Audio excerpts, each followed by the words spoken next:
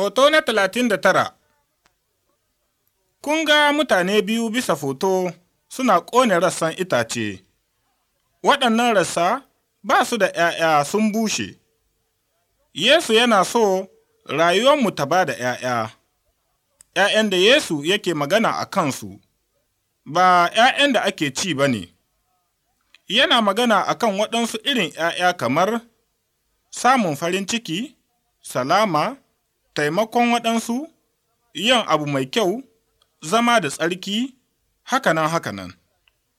Lokacin da mutane sun ga irin waɗannan ’ya'ya gare mu, za su ce, tun lokacin da mutumin nan ko macen nan ke bin hanyar Yesu, yana da wata irin rayuwa, kada ku zama waɗanda rayuwarsu ba ta sakewa ba.